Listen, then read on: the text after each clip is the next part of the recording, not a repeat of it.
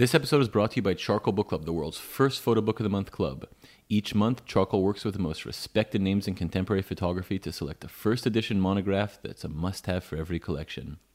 Each book arrives signed by the artist along with a note card and print from its guest curator with free shipping to the US, Canada, and the UK. Past curators have included Alex Soth, Mark Steinmetz, and Melissa Catanese, and many other photographers who you've heard on this podcast. I gotta say, Charcoal really is the best and most exciting way to stay up to date with the most essential work in contemporary photography. Join the club at charcoalbookclub.com. I'm Jordan Weitzman, and you're listening to Magic Hour.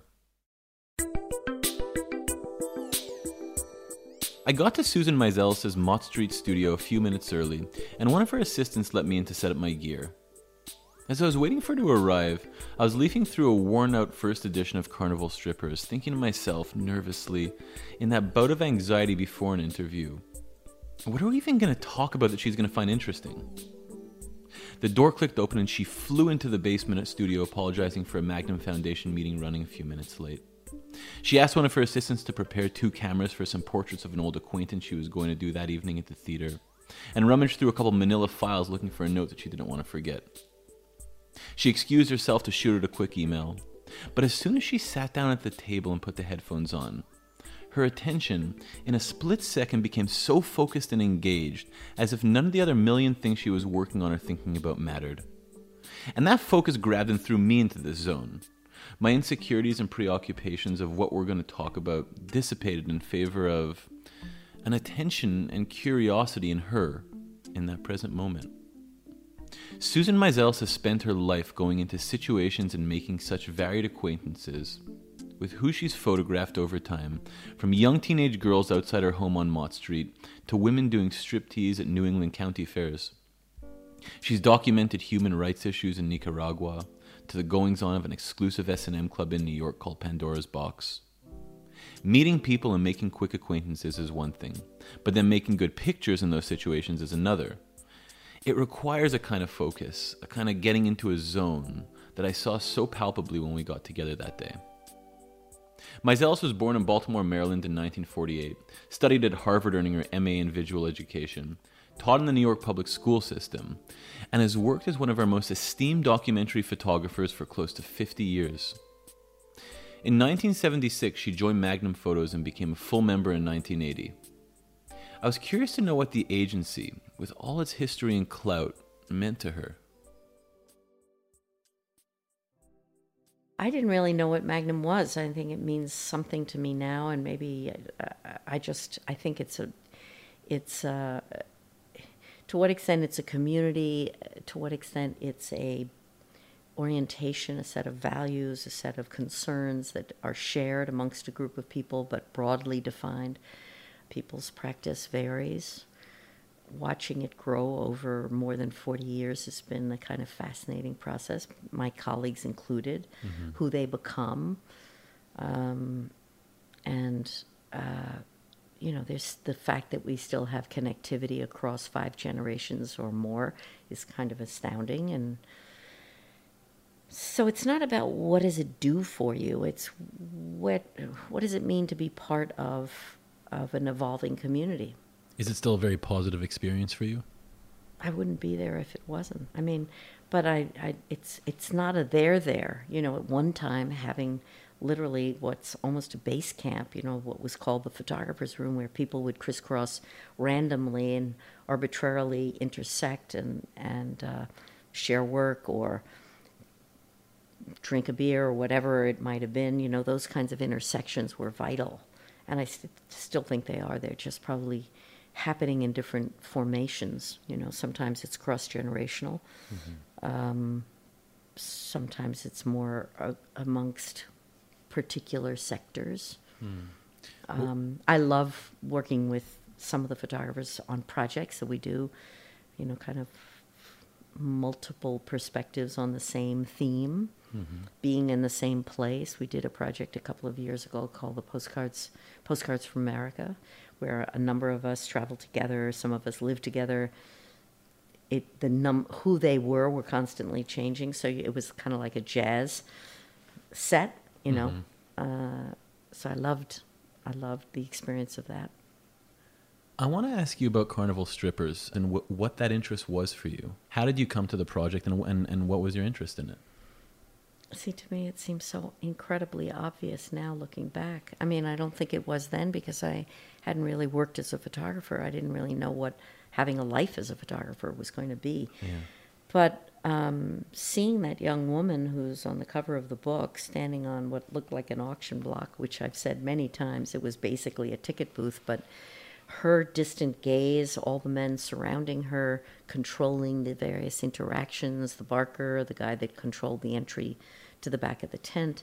It's early 70s, a lot of feminist thinking in that period. Who is she? Who does she want to project herself to be seen as? Mm-hmm. Those were fascinating questions. So I just wanted to get to know what was the girl show?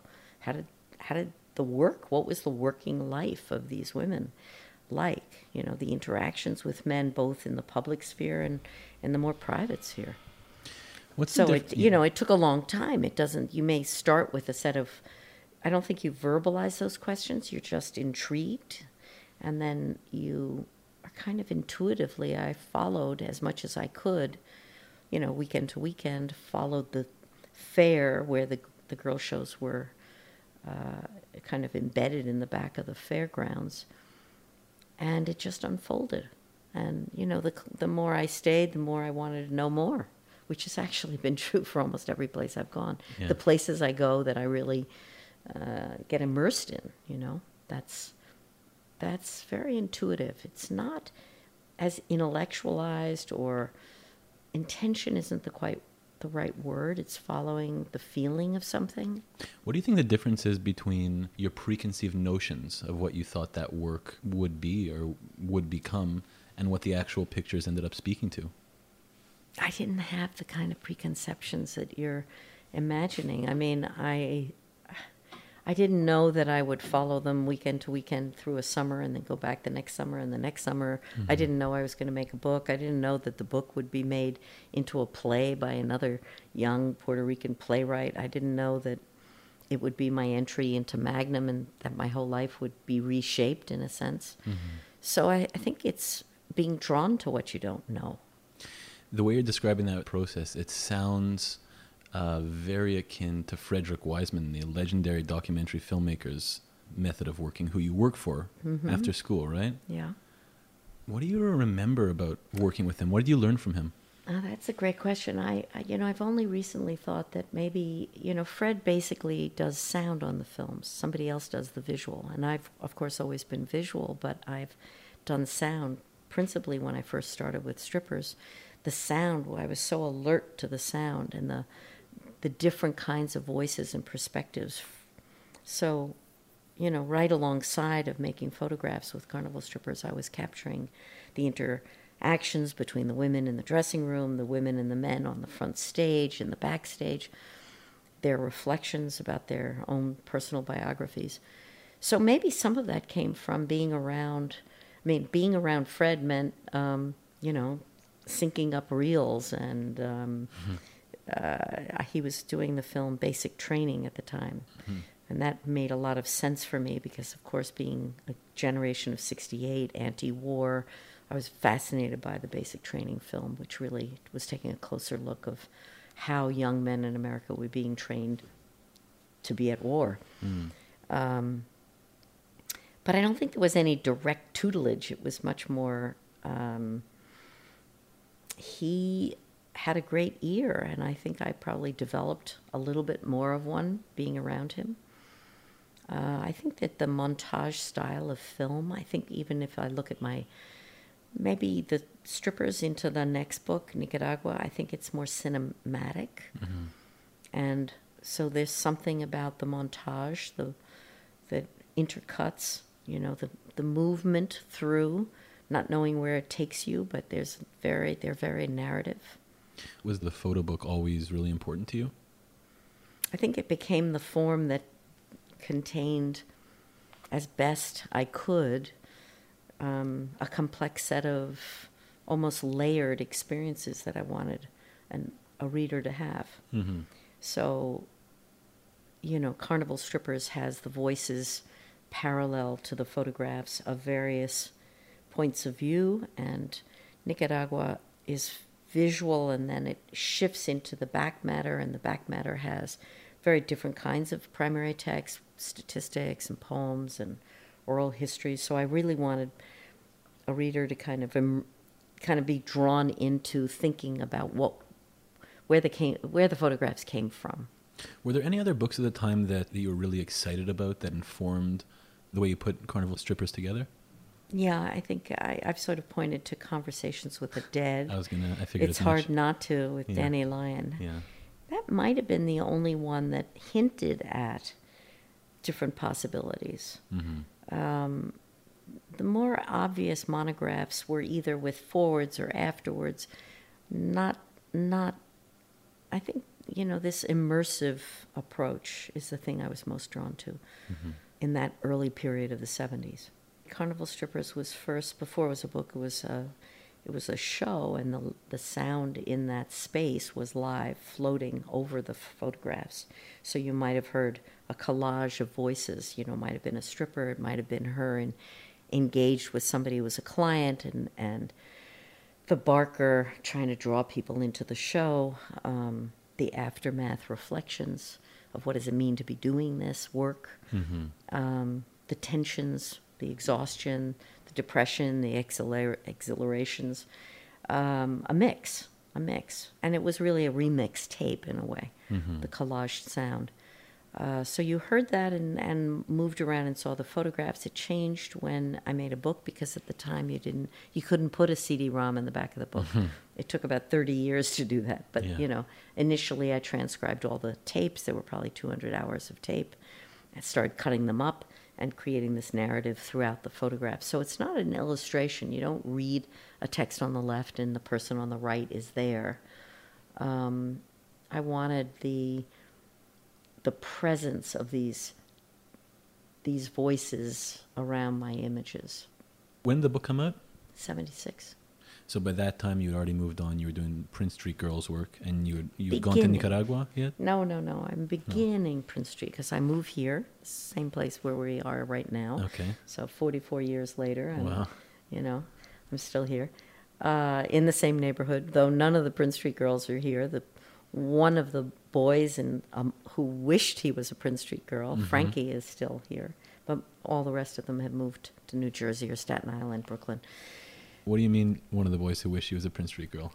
Well, he was a relative of a few of them, and he loved to hang out with them. And Frankie, to this day, is, I think, very deeply attached to them.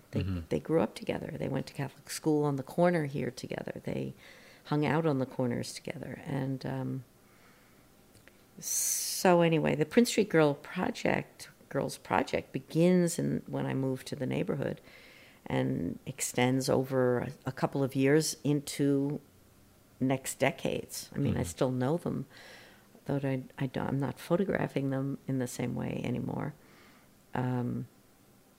You sort of alluded to the way that you stumbled upon Carnival Strippers and how it just developed into a project.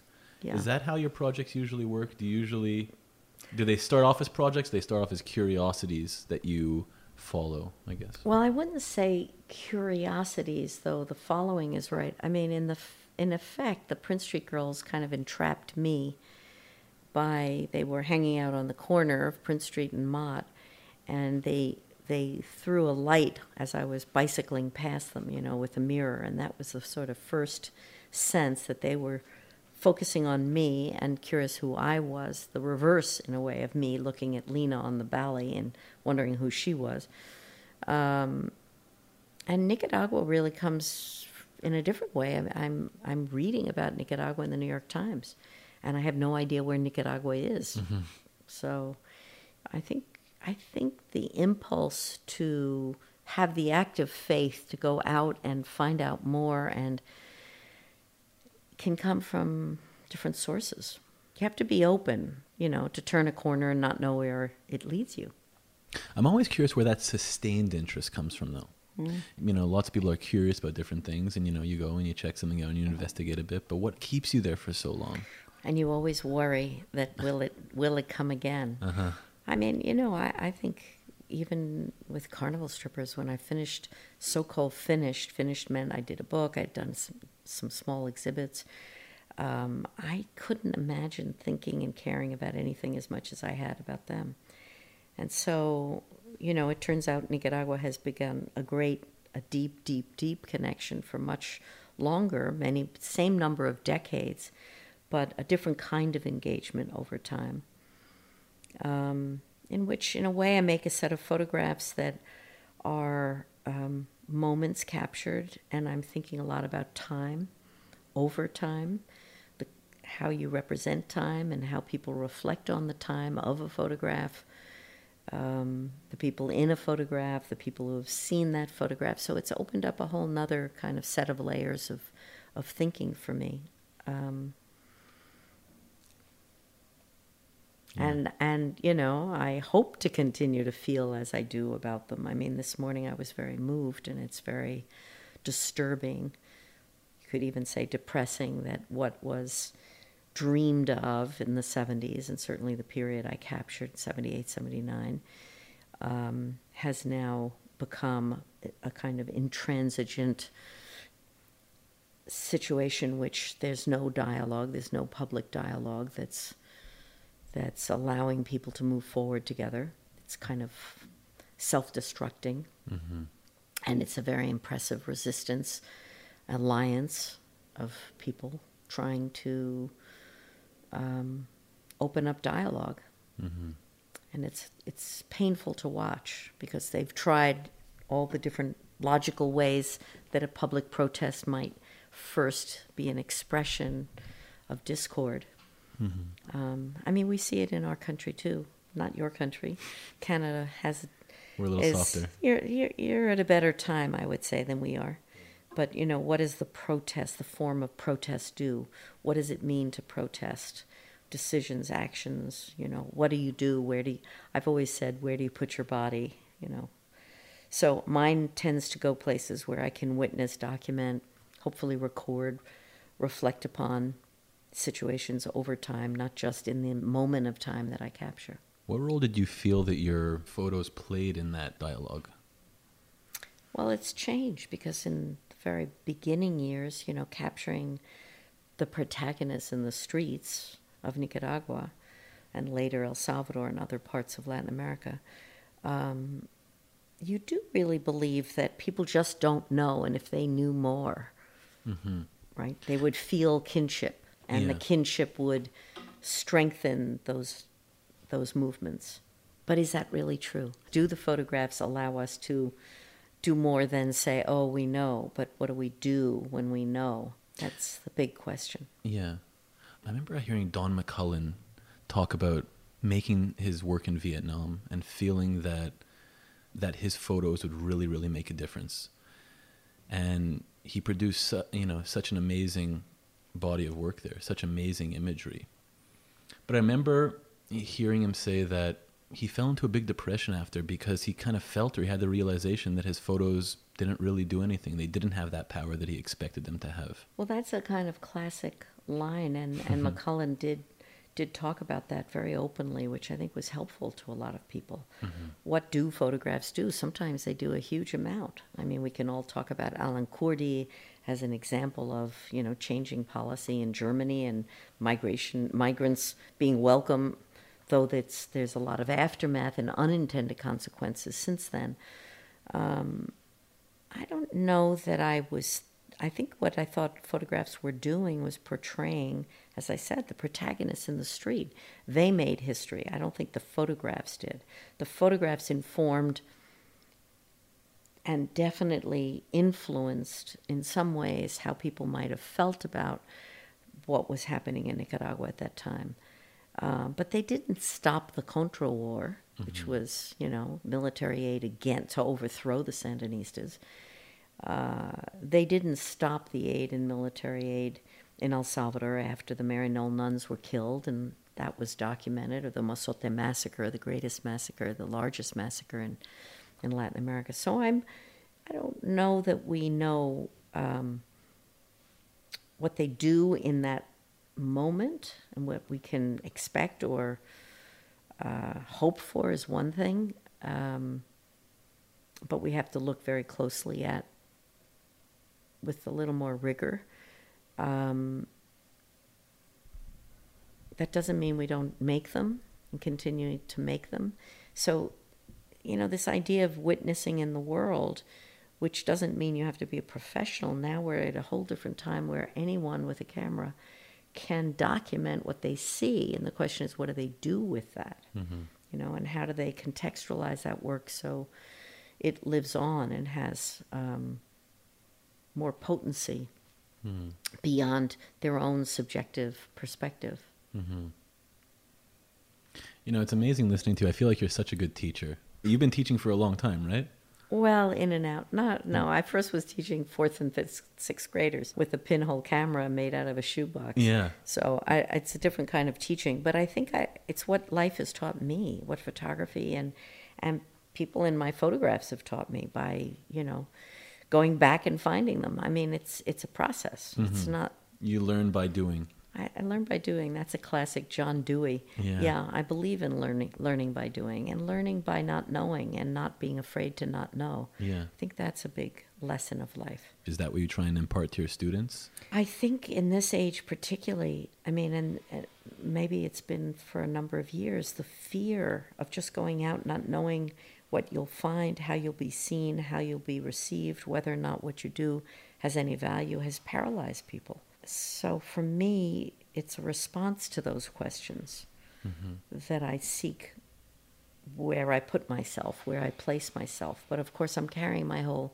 history with me, as are you. And so how does that come together to be a meaningful act? You're interviewing me. Why me? There are dozens and dozens of photographers whose work you've seen in one form or another.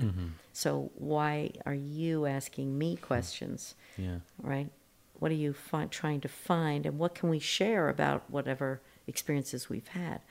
I seriously, and what I was saying this morning in this class was the Molotov man who I, by complete coincidence, captured an image that became very iconic. It had its own life. It was used and transformed in multiple ways.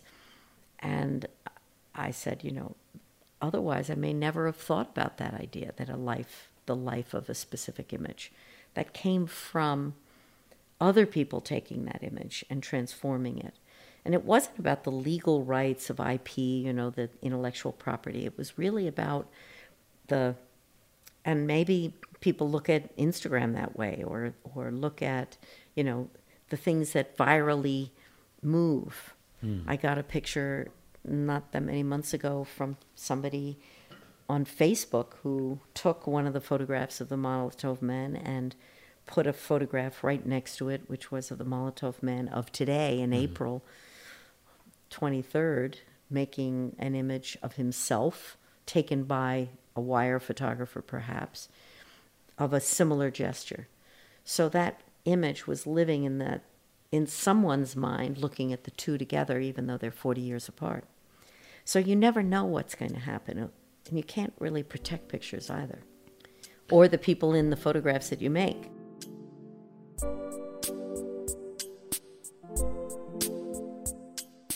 I'm Jordan Weitzman, and you're listening to my conversation with Susan Meiselas. To see more of her work, follow us on Instagram at Magic Hour Podcast.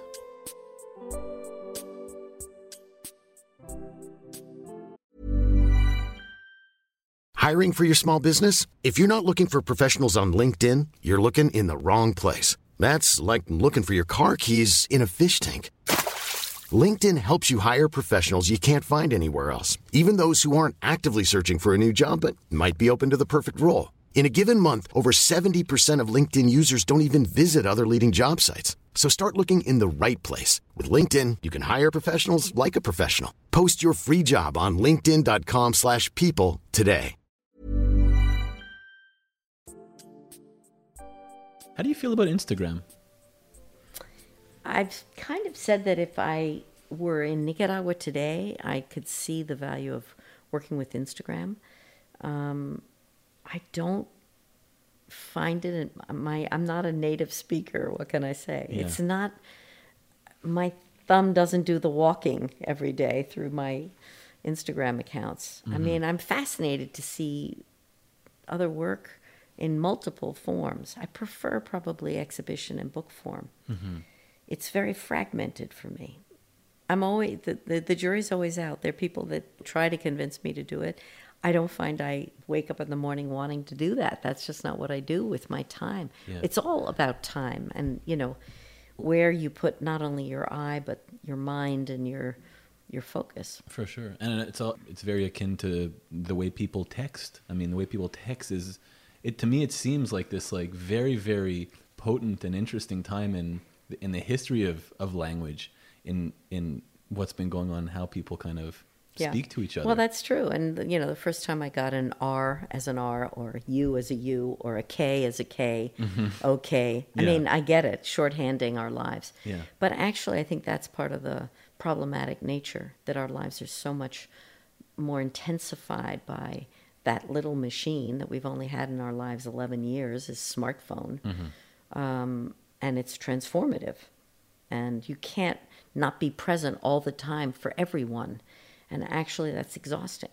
So the question is, how do you, when I say keep focus, keep the feelings that you have that are yours, find a focus that you can actually frame, whether it's a single photograph or it's a project of some sort.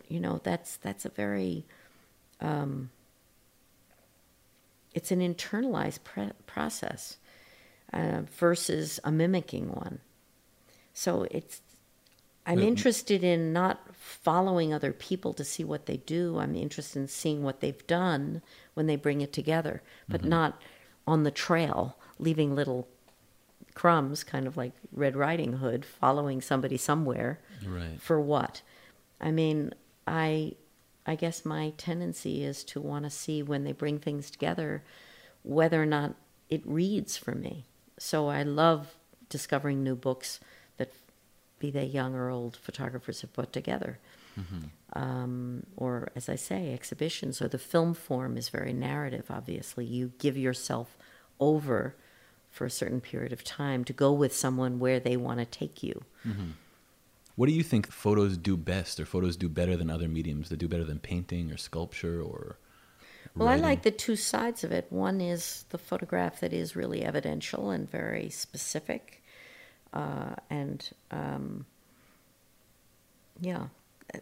As one side, and the other side is something that I'm kind of mesmerized by, but I don't necessarily know what the meaning is of, and it just holds me. It's mystifying in some ways. For whatever sets of reasons, there are many examples of what that would potentially be. So I like that. So the photographs can have that very deep value as a witness of our time, and therefore live in time for a long, long time, as I said, or they can just be fanciful. They can just be surreal. They can be, kind of intimate and surprising in different ways. So they don't all have to do the same thing. How do you think about making an image that you want to go back to over and over? Have you ever thought about qualities in images that do that? Well, that's funny. I'm just trying to think what's a picture that has done that for me within the last, 2 or 3 days. And I did see one. It was in a conference about vernacular photography and whether or not that was art photography or not art. Is vernacular, what is its definition? And there was someone who presented a photograph from Iran, turn of the century, that a figure was scratched out, and we were supposing who the figure might have been. And there are 3 figures, children actually, in the frame, and someone missing. And so, that's a provocation of one kind that stayed with me. Just how would we know? Because it was a glass plate, so there's nothing left. It's not like there's a negative hidden or... So what stays with you? What do you carry with you? What do you stitch your lone little needle through and hold together in your mind, whether or not it's in the form of a book? I think images have this wonderful shadow of life inside you, inside your mind. They're not always in the bright sunlight to be defended, and that's kind of back to the Instagram is something, the defense of the image versus the one that lives more subliminally, that might have more power ultimately. So it's this difference between the, what's really explicit, which the witnessed image, the testimonial image, the evidential image, which still has a lot of power for me, and that, that I can be propelled and provoked to want to make under certain circumstances. Like someone has to be there, and the being there is the essence of it. You have to be there. And I can also be completely intrigued by more fictional relationships that get projected into the space of a photograph. I want to ask you about another project that is obviously the most closely connected to carnival strippers, which is Pandora's Box, which you started doing in the mid-90s. Yeah. I guess I'm interested in that sustained interest in that subject matter, just to start. So I come to Pandora's Box through Nick Broomfield, who's doing a film, who I had met actually at the time of Carnival Strippers. And when he was invited by HBO, I think, or maybe he proposed to HBO, I don't know, to do a film about S&M culture. So he traveled around and looked at a lot of settings and tried to figure out where to do the filming. And he found this place called Pandora's Box, which at the time was on 18th Street, just off Fifth Avenue in New York. And I saw him, and Nick said to me, "This is Carnival Strippers in the 90s. You've got to see this place." And so I went, not knowing anything about S&M culture, not knowing what it would feel like to just kind of go up an elevator and walk into the parlor that then was called the Disneyland of Domination, because each of the rooms had a different theme, from a medical room to a Versailles room to a dressing up, cross-dressing room. And again, it was a kind of immersion into a culture to try and make sense of what is the fantasy there. Then the fantasy wasn't performed for my camera, but they were performing for each other, the dominatrix and the submissive, and that dynamic itself, being allowed to be privileged in the space, to watch, to feel myself as a voyeur, not knowing kind of the terms of the agreement. A lot of it this is before Abu Ghraib, and of course post Abu Ghraib it reads differently to me, but I had spent a lot of time in Latin America before that and heard about interrogations and torture, and I think there's a part of me that was fixated on what does it mean to do it and to receive it, and what does it mean for two people to essentially choose to engage in that way. So that's what sustained me, just trying to understand the dynamic that was self-created and not imposed as a normal interrogation would be. I mean, I have friends in jail today, one in Bangladesh, another one in Istanbul, another one in Managua, and I can't imagine what it's like to be them at this time. There's no communication with them. I imagine the torture is just being isolated as they are from the world that they were inhabiting before the random arbitrary arrests that they faced. So how do they live how do they survive that? What is that, the stamina that takes, the discipline to not allow yourself to get depressed when you're completely cut off from everything that your life force wants to be doing. So torture is one more stage, but just that isolating, interrogating cell. Which you started to think more about it. I felt like Pandora's Box, I know that I had nightmares related to the shooting, doing the work. I worked very intensely there. But that, at root, it's drawing on something else, and that's part of what it's drawing on.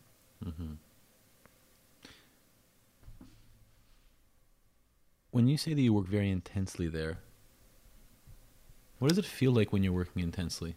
It means I'm waking up in the middle of the night thinking about where I need to be and what I'm thinking and what I've seen. And then it's working 15 or 18 hours a day, just nonstop, absorbed completely, assimilating for the most part, interacting. There are lots of, as I said, I work more out of questions, so there are lots of interactions. Mm-hmm. Self-interrogating, why am I doing this? What am I so intrigued by? What is going on here? What am I really seeing and capturing? What am I not able to see?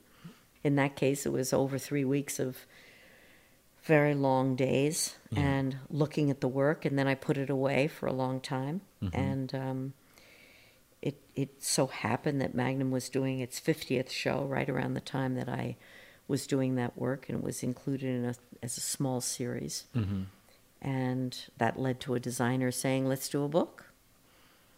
And then it became a different process, looking at the work and trying to figure out what I had, again, seen, captured, missed, and how else to complement the photographs. So there are lots of letters from the dominatrix. There's some interviews that I do with clients. With a gap of about 20 or 25 years between Carnival Strippers and Pandora's Box, what do you think the differences in the themes of the work are? I'm not sure the difference of themes. It's 20 years separating them. I called it a show after that, Intimate Strangers. They both are about intimacy with strangers. Mm-hmm. And they're both about women who feel empowered in relation to sexual relationships with men in certain ways. And the power dynamic of men who dominate at the same time those lives. So they determine the structure of the exchange. In the case of Pandora's Box, it was mutually owned by a man and woman. And in the case of Carnival Strippers, most of the girl shows were owned by men. So there's certain parallel dynamics.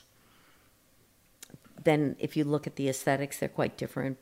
Carnival Strippers is black and white. Pandora's Box is in color. There is the seduction of the color. Were you shooting slide film? I'm shooting with color negative at that time. Color negative. Yeah, which is all I could do and couldn't have done before because it didn't exist in the 70s. And I like to change formats. I like to change not only the camera, the film, the way I work, the kind of lenses can change. There's certain projects I've done with cameras that really dictate the way, the formal rendering of the work, such as the wide lux that I use with a project called Crossings, which is about migrants crossing from U.S. into Mexico-U.S. border. Those are part of the experiments to kind of capture in the best way I can whatever it is that's this intrigue. It's not the information, it's the intrigue. It's what draws me in, what holds me for as long as it does. Mm-hmm. It's been a real pleasure talking with you. This whole thing has just kind of flown by so quickly. Well, I love that you're sitting here in my studio and you see all the piles around me, tons of books, too many photographs, some things on the walls. It's really unbelievable. I mean, we're really kind of surrounded by so much history and work. Yeah, and folders and folders and folders of research. Yeah. If we sat here a little longer, I'd pull out a file drawer of all the projects I didn't do that I hoped and wanted very much to do. I mean, there's always what you didn't do that you wish you did. Somebody once asked in a biography, don't tell me what you did, though. Tell me what I don't know that you did. And that's also, what we get into these tracks of memory, and it's very hard to get off them. I mean, the projects that failed because you couldn't make the connection you hoped to, the people who you never found again, who you began a process with. I think that actually should be spoken about a lot more, because I feel like it can be both very inspiring and daunting to see fully finished bodies of work. Absolutely. Because you're only seeing the best and such a small sliver of it. And to me, it just seems like photography is so much about failure. There's so much more failure than success. Yeah. And you got to really get comfortable with it. And you have to decide what is failure and what is success. Right. Sometimes, I mean, in this, I just finished a survey show that was at SF MoMA recently and came down, and the last room is included something about domestic violence that I was working on in 92 and went back to 2 years ago in a different setting in the UK. So there are also themes that and concerns that dwell in you for long periods of time and find new expressions when the opportunity arises. So it's kind of mining yourself, mining your archive, interacting as you see things in the everyday that can lead you somewhere else. I think where my failures have been, if anything, a failure to trust myself, to just do it and not worry about what's going to happen with it. And so I can be victim also of, is this really interesting enough? And self-doubt. Doubt can eat you up, not if you don't, it's kind of like, can you desvío, as they say in Spanish, can you take a kind of detour off the main road of what you're doing? How far do you allow yourself to go before you discover it's a new path? How did you learn to do that? I mean, was it just something that you kind of got more comfortable with over time? Yeah, I guess I just didn't know what my path was going to be. I mean, it wasn't foreseeable, and that's what I kind of love most. Making it up as you go along. That's perfect. That's the perfect ending. You keep making it up as you go along, and you hope you'll have a little more time to do that. Thanks for having me here. Thanks to you.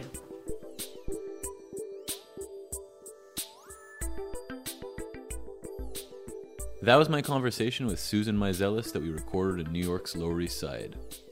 This episode was produced by me, Jordan Weitzman, and was edited by Crystal Duham.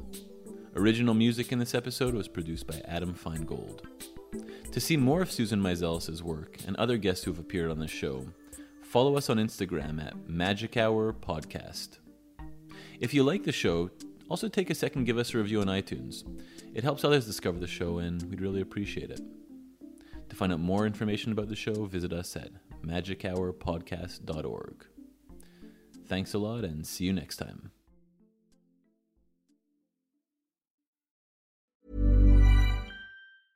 Even when we're on a budget, we still deserve nice things. Quince is a place to scoop up stunning high-end goods for 50 to 80% less than similar brands. They have buttery soft cashmere sweaters starting at $50, luxurious Italian leather bags, and so much more. Plus, Quince only works with factories that use safe, ethical, and responsible manufacturing. Get the high-end goods you'll love without the high price tag with Quince. Go to quince.com/style for free shipping and 365-day returns.